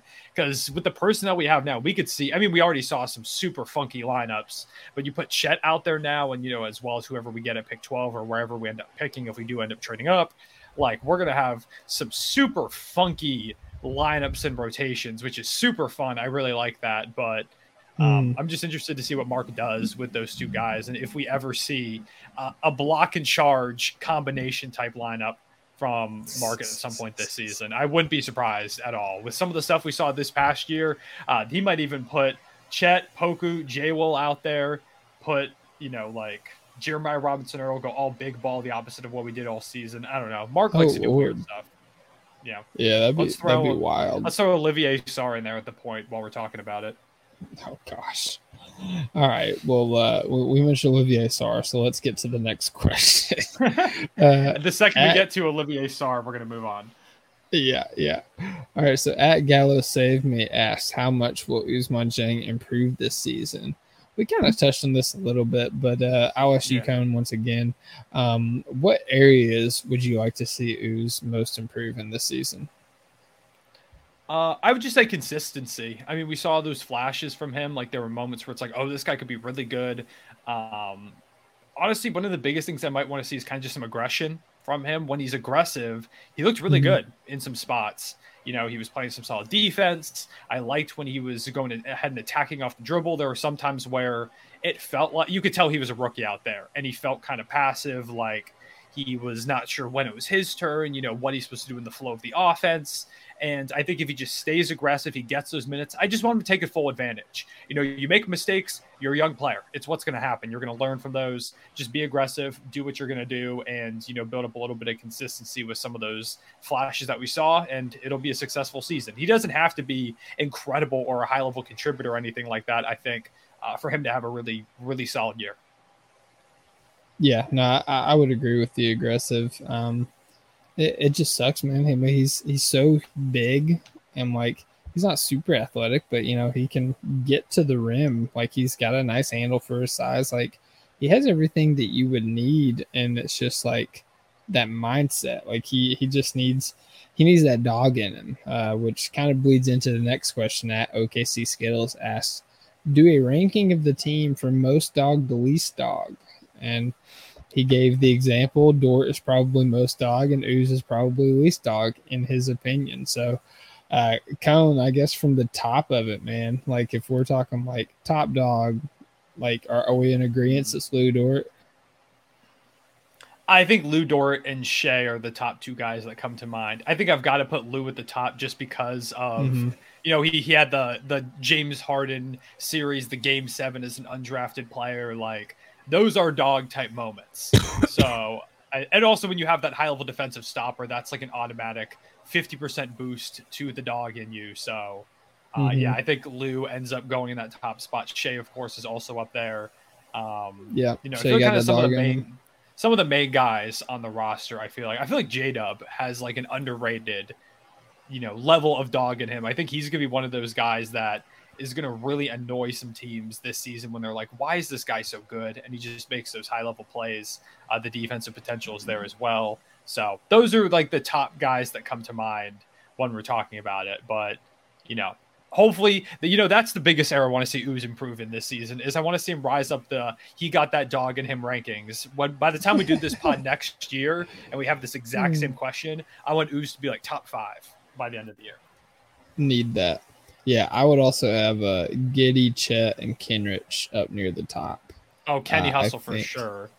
Yeah, he's got like the dog mentality as opposed to like the just dog in him in terms of like not backing down or whatnot. Like he's got the dog mentality of just like hard nose, like going at you 100% of the time, every level of the floor. And Giddy, like obviously, like he's a phenomenal basketball player, but like he don't back down, dude. Like remembering the play-in whenever friggin' Josh Richardson hit him in the nuts, he was like, "Yeah, don't pull that crap again." Oh, that was amazing. And then Chet, everybody talks about how much of a competitor Chet Holmgren is. So, and hopefully we get to see that dog. And we've kind of got glimpses of the dog, just seeing how he's really attacked this rehab, and how much he wants to be out there. The whole free 7 movement. Sam Presti saying it's going to be hard to keep him off the Summer League roster. So, yeah, I would say they're top dogs. If we're going a couple lower level dogs, I'd say Poku's probably down there with Ooze. Trying to think. Joe's got a little bit of dog in him. Wiggs has got some dog in him. Isaiah Joe was certified when he had that Mavericks game. He was certified from that moment on. And that was like his first game with us, basically. Yeah. Trying to think. Yeah, I would say JRE probably also is low on the dog ranking. Yeah, I feel horrible that I forgot Kenny Hustle. I'm still so sad he wasn't with us. I swear having him in those playing games would have been such a big difference in that Minnesota game. I mean, I don't think we win still, but I don't know. A guy like Kenny would have been huge against the height. That's another guy that I'm really excited to get back. I know we talked a lot about Chet and adding size. Kenny doesn't really have the height, but just that physicality as well is something that I think is going to be huge for this team going forward. So, yeah, shout out to Kenny Hustle. Yeah, absolutely. Would have been really nice to have him. I think there was a few different reasons we lost that game in Minnesota. I don't think that it was like a foregone conclusion we were going to lose. We just had a lot of things break badly there. So Kenny definitely would have helped kind of being like a stabilizing force, especially off the bench. But at Evan ETM says, suppose Osor or Hendricks were to fall to number 10. If the Magics were to call you and ask for the aforementioned Kenny Hustle and 12 for 10, would you make that deal, Connor? No, I couldn't do it. It would break my heart. I couldn't give up Kenny Hustle. I just talked so many good things about him. To say I would give him up now, I couldn't do it. I think it's more interesting if both of them are there. One of them is going to be there at pick 11. So, call up the team at pick 11 and be like, hey, we're not giving you Kenny Hustle, but, what about this future first-round pick from another team? Or here's, our second-round pick or something like that. But Kenny Hustle is off limits, I've decided. I'm putting him on the untouchables list. Yeah, I'm just thinking, like, if I'm the Mavericks, like, why do I want to draft a rookie? Like, if I didn't get Vic or Scoot, like, why do I want a rookie? Like, they're not going to help me with Luka. If anything, I'm wanting to trade this pick to get more future picks to, like, restock my draft capital so I can use those to try to trade for, another vet, another, not necessarily star, because I don't think you're going to be able to get a star, but, another, like, fit piece to play alongside Luka. And so I would rather have picks if I was them instead of just Kenny and 12, because again, you're picking a rookie and that rookie's not really going to contribute a lot, especially to Luka at this point. So, and then the Magic have 11. So I don't know how they would feel about it. I don't know how they feel about where their team is, if they still need to have, these chips in place or whatever. But yeah, I'm kind of with you. I think that it does say suppose Osor or Hendricks, so I guess they're saying just one of them. But still, like, my mindset is thinking that, like, whenever I make a trade in fantasy football, I give the other person a reason why it helps them. So if I'm saying Presti, I'm like, hey, you need, like, a rookie's not going to help you with Luka Doncic. You need vets. And in order to get those vets, you need draft picks, because draft capital is the currency in the NBA. I have that. I will offer that to you for that pick. And so that's how I would sell that. Yeah, I like the idea of it. I think Dallas does end up moving that pick for more win now pieces, or a win now piece around Luka, which will definitely make things interesting. We don't have the player that they're looking for, because the only guy I think they're really looking for on our roster is like a Shea or a Lou, guys that we're not going to trade for pick 10. So yeah, I don't think we'll end up being too involved with them, but they're interesting. I think there's a lot of teams that could end up moving in this lottery, because we've got like Portland at 3. There's Houston at 4, which is rumored to be thinking about trading the pick, which I've got a lot of things to say about what Houston is doing. I think they're completely screwing everything up, which I guess is good for us, but just don't make a video about it. I can't lie, man. If they end up signing James Harden, I'm going to make a rant video about why it does not make sense for either of them and why they're ruining everything that they've done, which hasn't even been great so far. There have been a lot of issues, but I really do think they could build something good there. I just think signing Harden makes absolutely no sense for that roster. I think trading pick 4 is one of the dumbest things they could do at this point. I don't know, man. I don't know. I can rant about it if it actually does end up happening. I won't preemptively rant. But yeah, so there could be a lot of movement. I think the Dallas Mavericks at 10 are like the most likely team in my opinion. Yeah, that's definitely fair. Let's get to at Wheatley Hayden, who says, you get to add one veteran player to this team, assuming Saric is not coming back. Who do you want and why? Any veteran player to this team. Now, if this means like in the league, I'm gonna look up Brook Lopez. Brook Lopez is an interesting piece. Yeah, he would help defensively, and then you get the floor spacing, a little bit of Splash Mountain action. Yeah, I'm going to take a look at some of the free agents that we've got coming up. Like I said, it's not a great class. I mean, I think as much as he said we were sinking ship, Jeremy Grant would not be bad whatsoever here. He's just going to ask for a ton of money. Harrison Barnes, I think, is also an interesting fit as kind of like a bigger wing-type player that can knock down some shots. You know, that I think Josh Hart is amazing, but he's not going to end up coming here. That's another guy I would love to have on the roster. Not Dylan Brooks. No, thank you. Other like vet guys. I'm trying not to go too crazy. I'm trying to see if I can find some like lower level guys that can still be contributors. It's just such a weird class. Like there's a lot of good restricted free agents, which I think if the Thunder are going to offer money to somebody, I think it would be someone like that. Like Cam Johnson, for example, is a name that I think is going to get a ton of offers from other teams. Maybe we offer Nickeil Alexander-Walker a contract. The Shea stopper, apparently, bring his cousin on in. So I bet Shea would like that. I mean, he would. If we want to be like, hey, Shea, we're going to make you even happier, and we bring him in.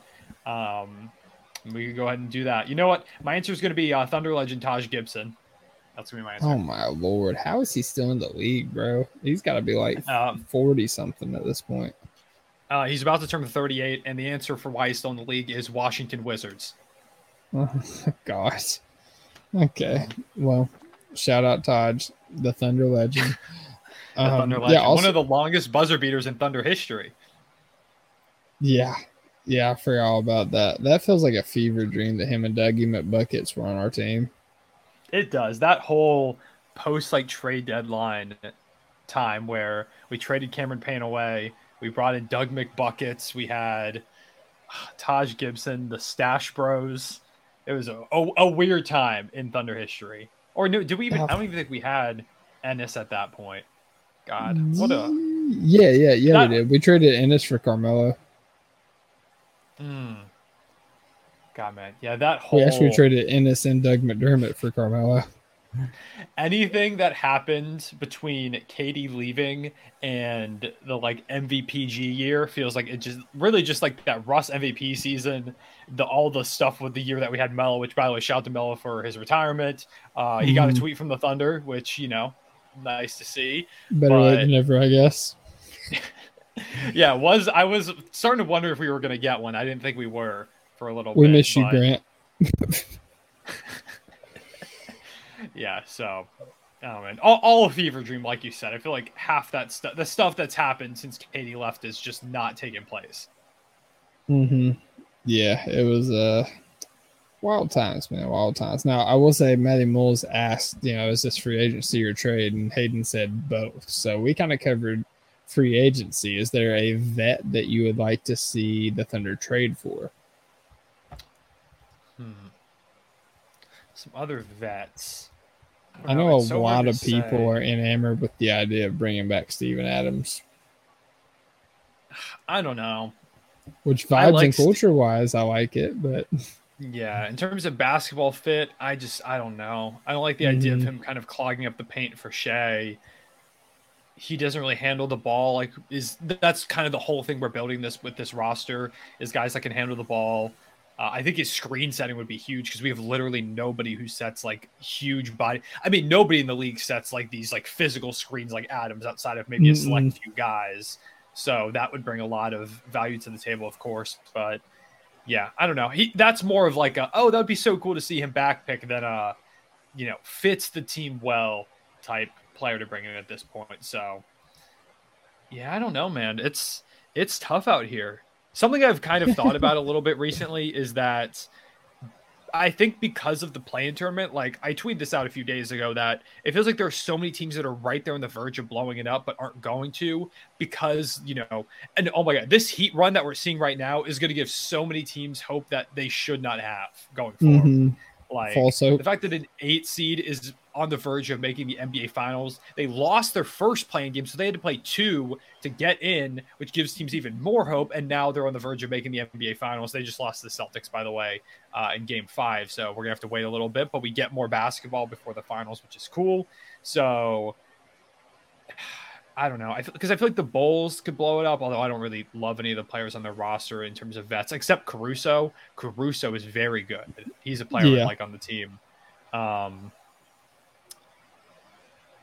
I don't know, man. It's kind of rough out here. I just don't see many like vets being available from teams that are going to be willing to give those guys up. This is random, and he's not a vet, but I know it's been like a popular topic amongst Thunder fans, given his ties to Oklahoma. How you feel about Austin Reeves signing an offer sheet with OKC? Austin Reeves here would be absolutely incredible. He's really good. And he fits this. He would fit this team so well. Like, you get a floor spacer, a solid defender. He can handle the ball. Like, Reeves would be so good here. I think the Lakers match literally anything, but in terms of like a fit and how he would look as part of the Thunder, I think he'd be so good as part of this team. That's a restricted free agent I'd be willing to throw some money at to see if we can go ahead and get him over here. But like I said, I don't think the Lakers are going to let him go. I don't think they make the mistake where they gave up like a guy that they actually kind of developed out of nowhere in Alex Caruso. They let him walk because they were cheap, and now he's amazing, and he's a guy that they would have loved to have had the past couple of years. I don't think they make that mistake again with Reeves, who's even younger. Yeah, that's a guy that I kind of highlighted going in towards the end of the season, and then obviously his play is kind of peaked in the playoffs. So I'm with you. I don't think the Lakers want to let him go. My buddy, he's a huge Lakers fan, and he doesn't want to let him go. So, yeah, I feel that. All right, we got a couple more questions here. Let's see here. So, at Alex_BowlerJack says, give me your starting 5 with Chet against Denver and Miami. I feel like our starting 5 would just be pretty consistent no matter who we play. Being like Shea, Giddey, Dort, Jalen Williams, Dub, J-Dub, J-Teletubby, whatever you want, Santa, and Chet. Like, I feel like that's pretty much just going to be the starting 5, depending on who we draft, what we do in the draft. Yeah, I think our starting 5 will just end up being the guys that we started this year plus Chet as opposed to J-Will down low. So, yeah, I think it stays the same against either of those teams. We've reached a point where we have some really solid starters, so it's not like this season, I think partially because of the injury to Chet and all the front court issues injury wise in total, we had to do a bunch of different things, like you play Kenrich starting at one point, Poku was starting at one point in the season, J-Will would start. We would just throw so many different guys in different areas because we had such a size disadvantage. Chet's going to help make up some of that. I think we just, like you said, I think regardless of the team that we play, we just run those same guys. I don't see, unless we somehow trade up to like one of the top picks, I don't see us benching any of those guys. And even then, unless we had gotten number 1 and gotten Vic or gotten Scoot or something, we're going to have the same starting 5 going into this year, like you were saying. Yep, absolutely. And it will be glorious. Let's see here. So a couple more questions. At Shay_media asks, explain why #CamFam is better than #JaneGang. I can't explain it, Matt, because it's not. I'm sorry. So that's my analysis there. He also asked, though, would Leonard Miller be a good fit in OKC? Cone, did you get a chance to listen to our last podcast with Corey Tulaba and Albert Gim? I did not get a chance. No, I saw y'all talking. I thought I heard y'all talk about Leonard Miller a decent bit. But fill me in a little bit. Basically, so they're part of the Draft App podcast. So stocks, whatever, Wolf of Wall Street references. And so they have a segment that they do called Sell Me This Pen, in which they, basically, try to sell you on the prospect. And so I brought that to the podcast, and I was saying, sell me this pen. and we did Keontae George, we did Bryce Sensabaugh, and a little peek behind the curtain, I asked Tyler Rucker, who's the head of No Ceilings. I was like, who's some of these guys that Albert and Corey could talk about that we haven't heard about, and he said Leonard Miller, like off the rip. I'm like, all right, bet. So I said Leonard Miller, and they both kind of laughed for a minute. And they're like, "Do you want to go?" I was like, "Yeah, I'll go." And Albert's like, "I'm not gonna mince words. I don't think he's good at basketball." And he goes into all these things about why. I'm like, you just have to listen to it, because they eviscerate Leonard Miller in this small segment. And Corey's he's a little bit more diplomatic. He's like, I think that he would fit with the Thunder. I could see the Thunder taking him, but they're the only team in the lottery I could see taking him. And if they're the only team in the lottery I could see taking him, it kind of makes me wonder if he should be going in the lottery, kind of thing. And that they had all the reasons. A lot of it was like, I just don't believe that he's going to be able to shoot, which, again, shout out to No Ceilings. They put out a graphic today that kind of had his stats in the G League Ignite. He shot 28% last year from three. Hashtag not good. And that was with Scoot kind of creating for him as well. But yes, I mean, would we like Leonard Miller in OKC? Kind of like Albert and Corey said, if we were to trade back into the first round and take him as our second pick in the draft, I would be okay with that. But I had to really reevaluate how I felt about Leonard Miller after that podcast. And I think it would be detrimental to take him at 12 at this point. I would rather have other guys there.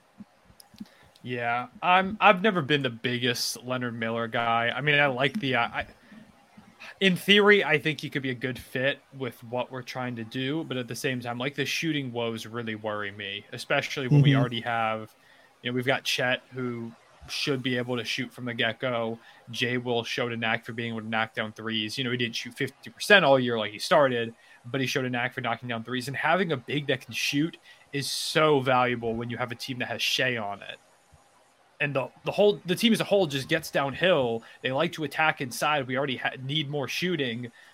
I don't love the idea of adding a big that could clog up the paint a bit.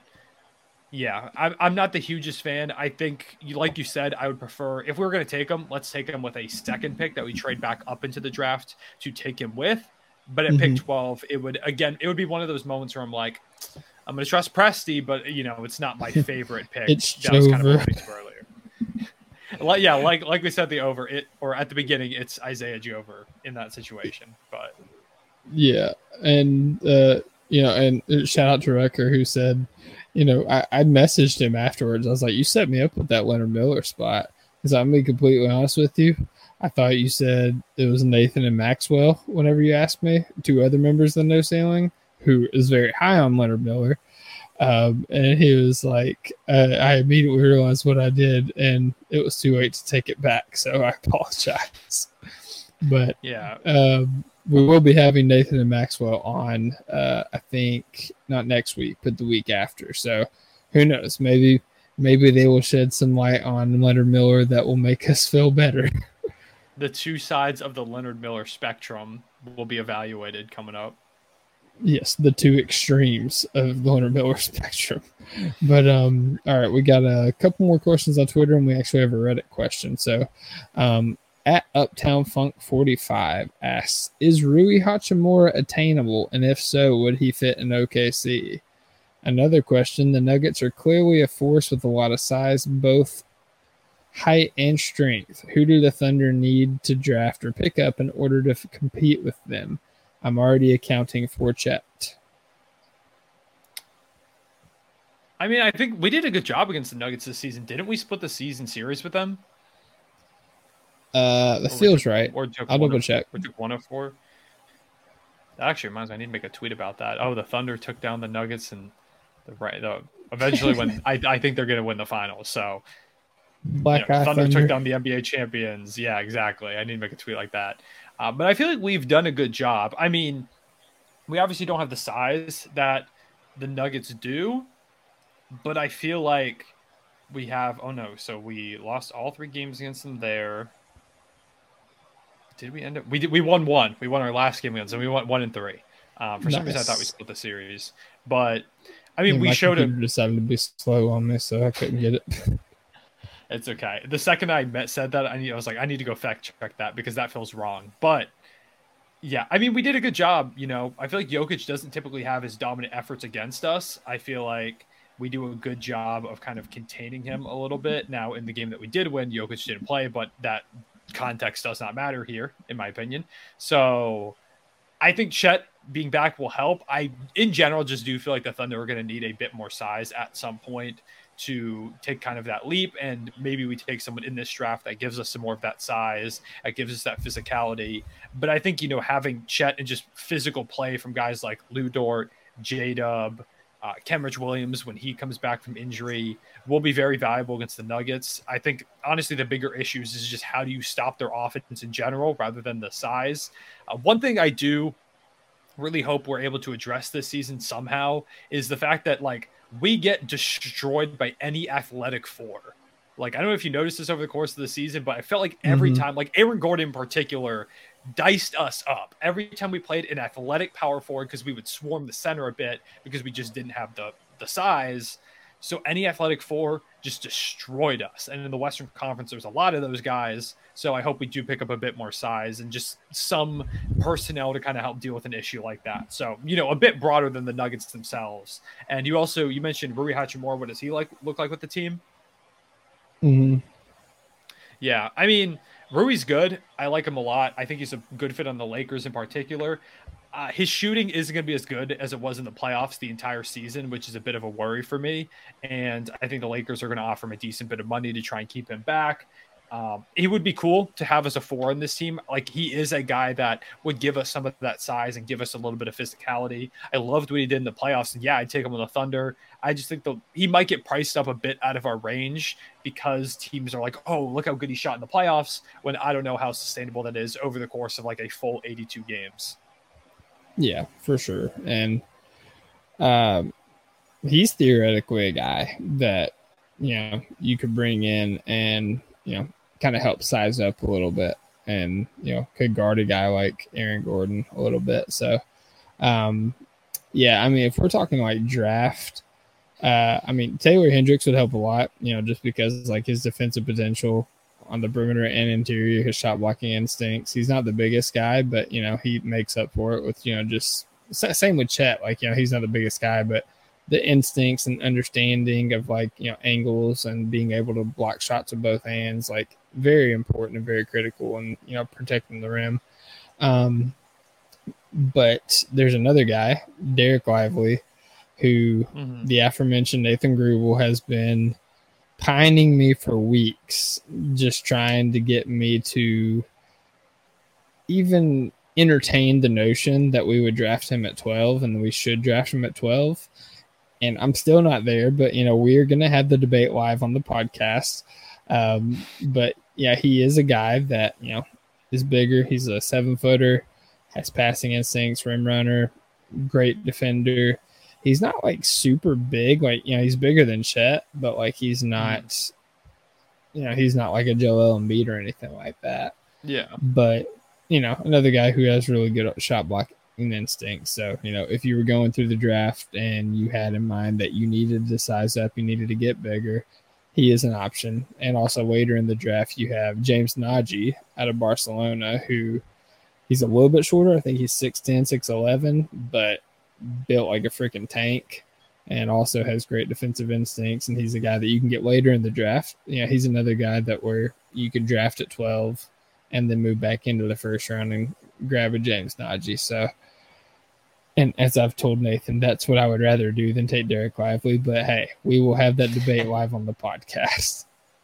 There you go. Yeah. And I mean, like, anybody above 6'9" is an improvement in height for this team going into next season. So, yeah. All right. So let's see here. We got 2 more. So, all right. At Ali Karamazov. Ali Karamazov. It says Ben Glover on his name, so we'll go with Ben for now. Says, why do you hate long multi-skilled players? Kidding.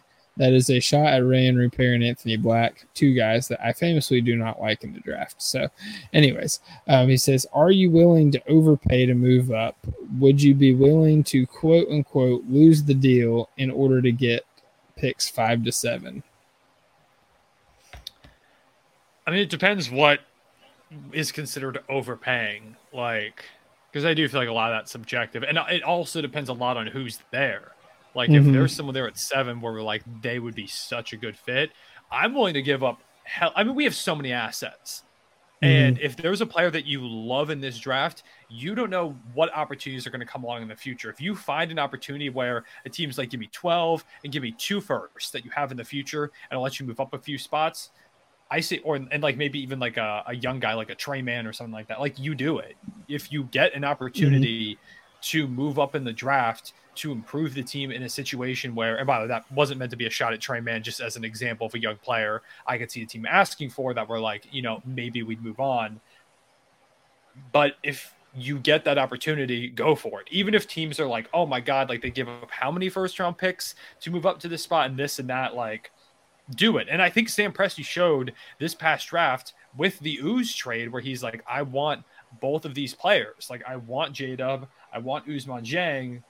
We're going to go ahead and give up these 3 first-round picks because, and again, a lot of people overreacted because not all first-round picks are made equal. It's not all like this first-round pick is the same value as that one.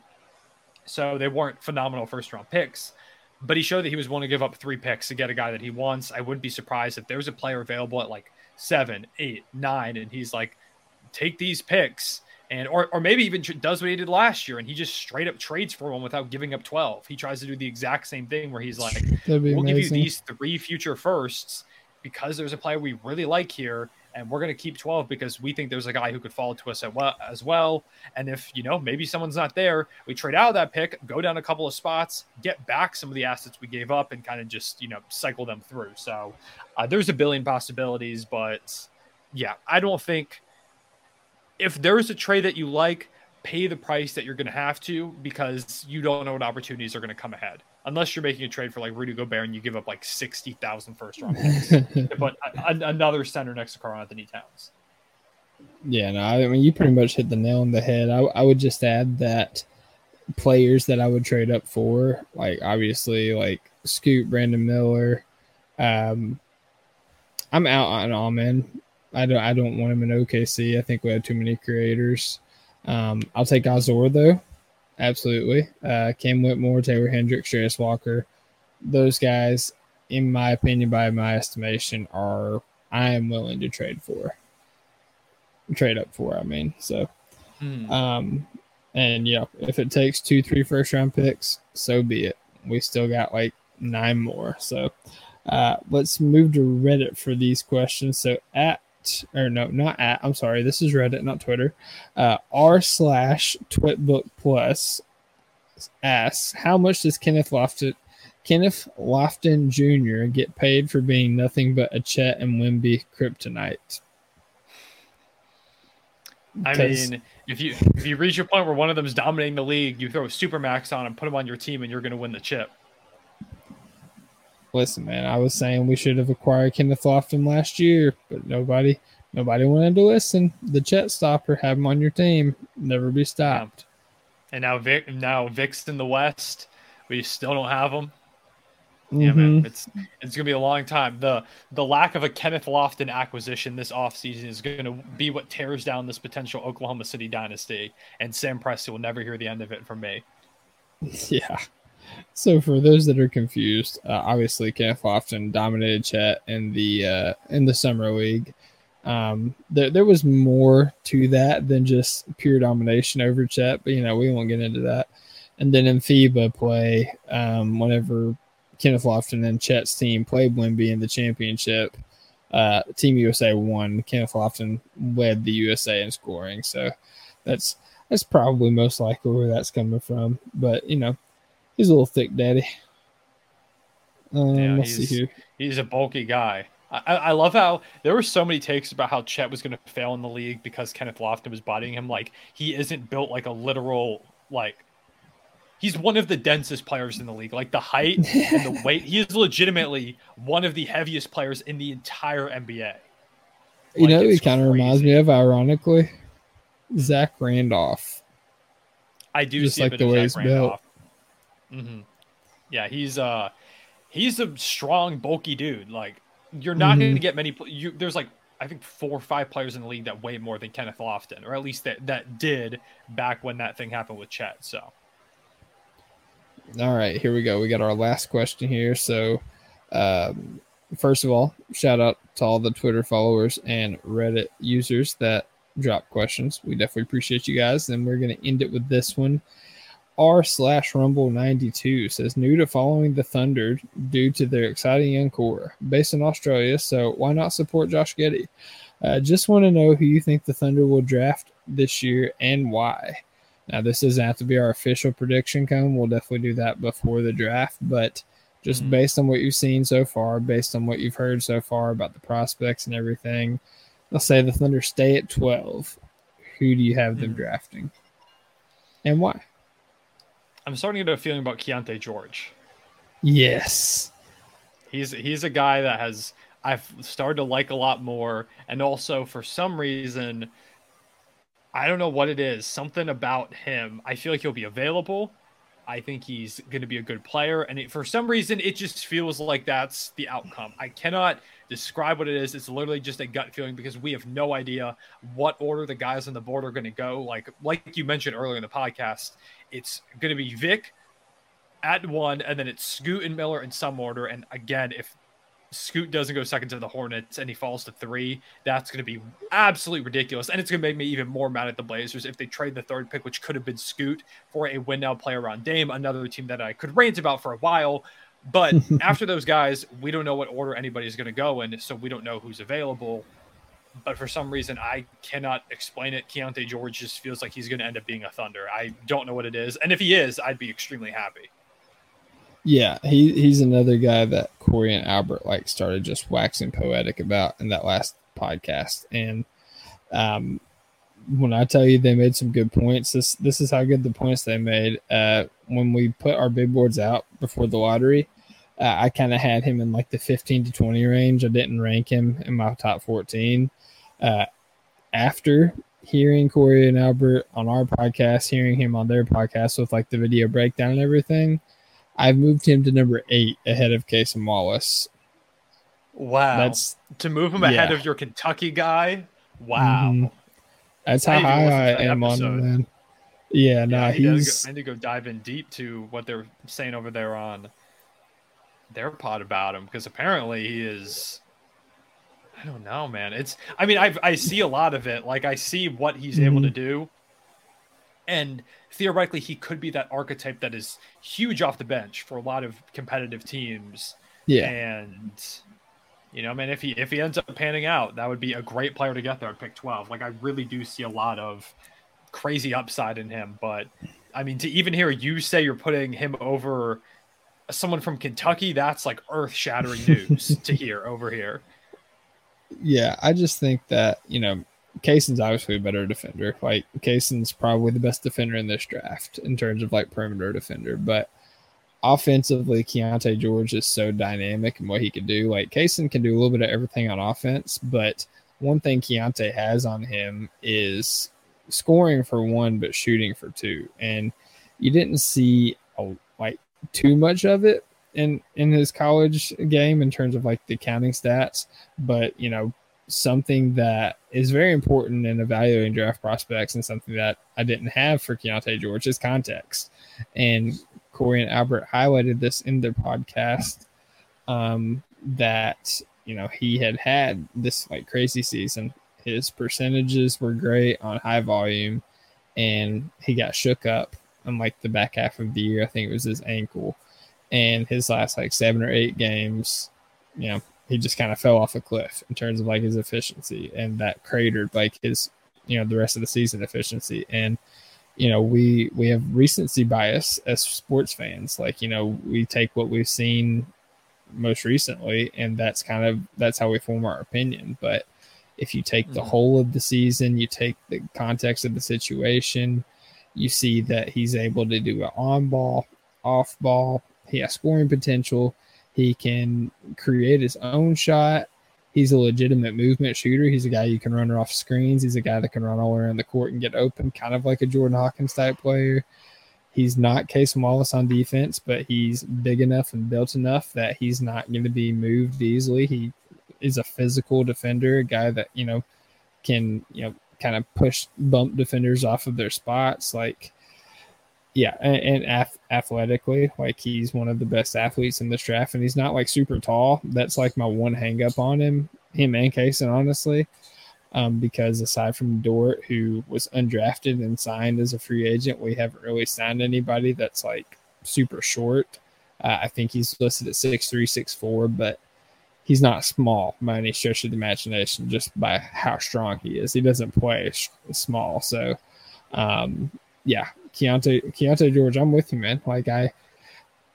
I'm starting to think that he might be that guy if, I've obviously Brandon Miller, Scoot, Wemby, they're the dream. Wemby's never happening. Scoot and Brandon Miller seem possible.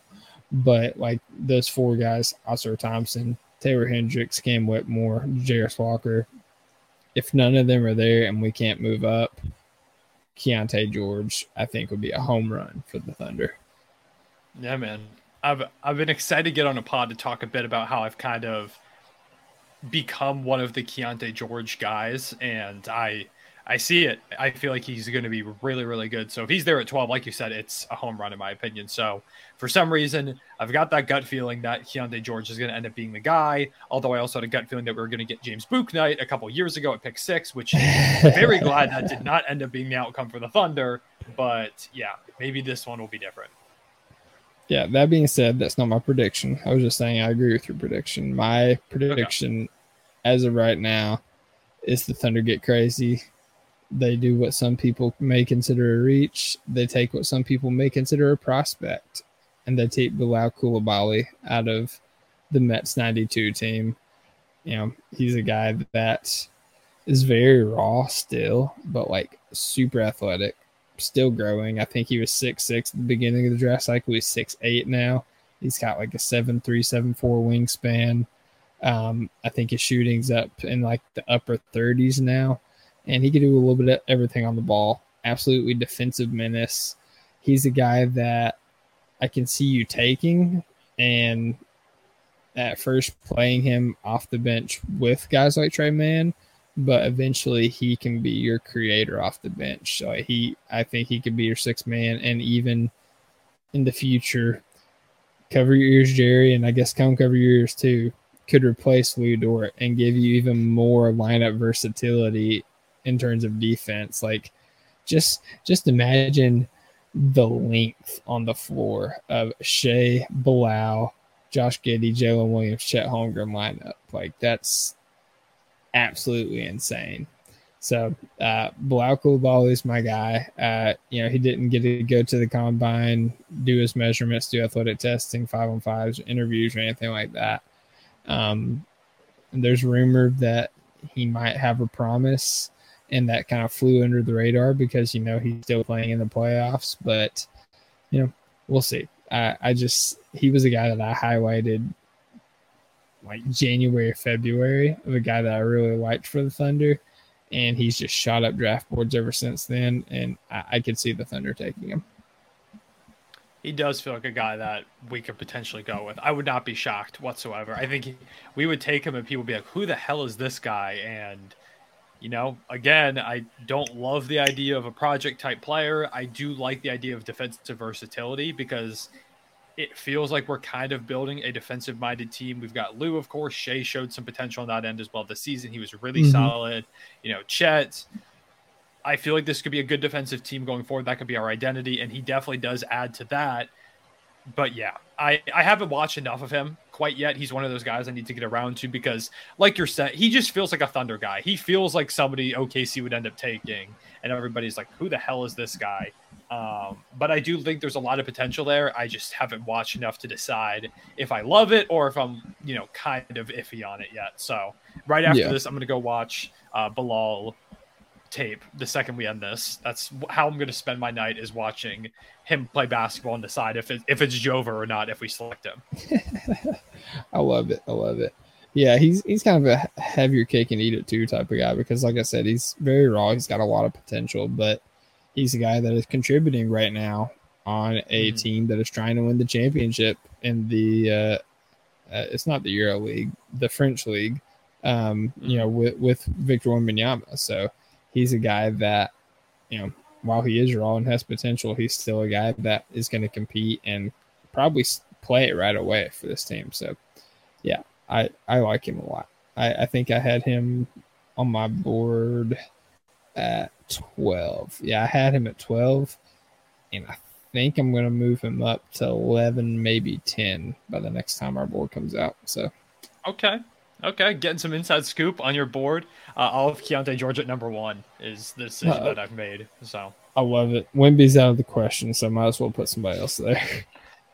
Yeah, man. I love these drafts where it's like they sent Brian Windhorst to Paris because it's so obvious that Vic's going number 1. Like, that is hilarious to me. That's just how good he is, man. I was hoping he would end up in the East. The Spurs are going to build another dynasty. Greg Popovich is going to coach until he's 150 years old, man. It's never going to end. Victor Wembanyama Jr. is going to come into the league in 50 years, and he's going to be a dog too. Man. Yeah, I really wanted to see him go to the Pacers because, the East, but also playing with Tyrese Halliburton, but it did not happen. So no, it's all right. At least the Rockets didn't get him. Right. That was the big win for me. Yeah, that was the big worry, was that he was going to go to I didn't want him in Orlando either. Even though they're in the East, the thought of Orlando getting Vic to put with Paolo, that would have been scary. Franz, oh my God, yeah, that would have been absolutely terrifying. So that's one team I'm very glad did not get him. But yeah, so I mean, I think there's a lot of fun prospects there at 12. It's a good spot to be in because feels like a very deep draft class that has potential to have a lot of players that make an impact right away, which, again, is kind of what I'm hoping for. I don't need somebody to be amazing right away, but it would be cool if we got some of that kind of impact at the game from the get-go. And, if Bilal is a high-level defender from the beginning, then that is, something that this team could use as we continue to try and establish that identity. So, yeah. And famous last words, before I started recording with Cone, I said, this shouldn't go anywhere past an hour. We're approaching the hour 20 mark. We're done with questions, though. But, whenever I ask for questions, you guys take the time to ask the questions. So I just feel like we should take the time to answer them. So all the questions have been answered. Once again, appreciate you guys for participating in that. I hope you guys enjoyed the Matt Babcock interview at the beginning. It was cool to kind of get his perspective on some of the guys, kind of looking from the inside on the combine, and also, just breathing a 3-year sigh of relief and knowing that the Thunder didn't actually offer Shea and 6 for Cade Cunningham.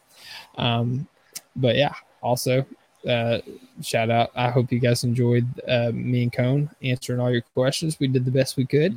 But yeah, it was fun talking shop. But until then, I think our next episode, oh crap, I actually need to pull that up. Oh God, who is our next episode?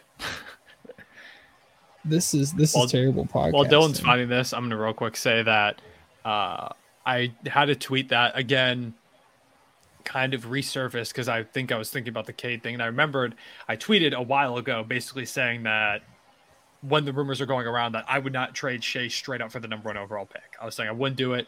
I believe Shea is, because I've a long time been on the Shea train, that he's going to be the number 1 option, capable on a championship team. He's going to be an all-star. He's going to be an all-NBA player. I think he could be a future MVP. I was on that train for a while. And so when all those rumors are going around, I was like, I would not trade Shea straight up for the number 1 overall pick. And I got called crazy by people. And so now I just hope people realize that it was not as insane. Maybe it was at the time and I just got really lucky, but I wanted to bring that up again because it came back up on my timeline for some reason. I don't remember why. I'm right there with you. I think we've been in lockstep in saying that Shea can be a number one option on a championship team for the past couple of years now. I think collectively, me and you are the biggest Shea fans on the planet. So while Victor Wembanyama probably has potential to be better than Shea, I think, what we've seen from Shea so far and our bias also, we're keeping Shea on that. But I did figure out who our next show is. So Friday night, we will be recording with Chip Jones at Chip J NBA of Swish Theory. Also has a YouTube channel. He's, an established up-and-coming scout. He was actually going to be taking part in the G League Elite Camp, and he wasn't going to be able to record with us, but now he is able to record with us, so that is awesome. Very excited to talk to him. And then Monday we will be talking with Sam Ferris and Richard Stamen of Draft Dummies.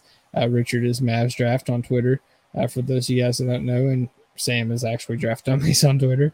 So, we got a couple awesome episodes lined up for you. I'm going to try to see, of course, as soon as I freaking close out of my messages, I'm just trying to get a little bit of tease of who else we got coming up here. So, then we got Ben Pfeiffer coming on the 2nd. And then the aforementioned Nathan Grubel, Maxwell Babcock will be coming on the 4th. And then we'll be getting into Thunder-centric content. So we have a Thunder Twitter episode planned. We have the OK3 Spaces crew of Shea Media, OK Skittles, and Alex Dr. Prof coming on. We're going to be bringing back some No Ceilings guys for another episode of the Mock Draft Wars. Then we will be having our Thunder Roundtable pod that we've done the past couple of years with Andrew Schleck, Ryan Styles, Brandon Robar. And then we'll have our pre-draft check-in with the unit. That's where we'll give our predictions for what happens with the draft and everything. And then, of course, we will be doing some kind of live content for the draft, probably doing spaces again. So it's going to be an absolutely phenomenal time. Got some great guests lined up, a lot of coverage coming your way. So keep it here with the Topic Thunder podcast. We're not stopping this train, man. Like, we're just going to keep barreling forward. And I'm rambling again. I'm tired. So hope everybody has a great night. God bless. Hoop when you can. And as always, Thunder up. Thunder up. Thank you for listening to the Topic Thunder podcast. Our podcast is available to subscribe on Apple, Spotify, Stitcher, and Google Play, or anywhere else you listen to your podcast. Be sure to leave us a 5-star rating and a positive review, and follow us on Twitter at OKC Topic Thunder. Thunder up!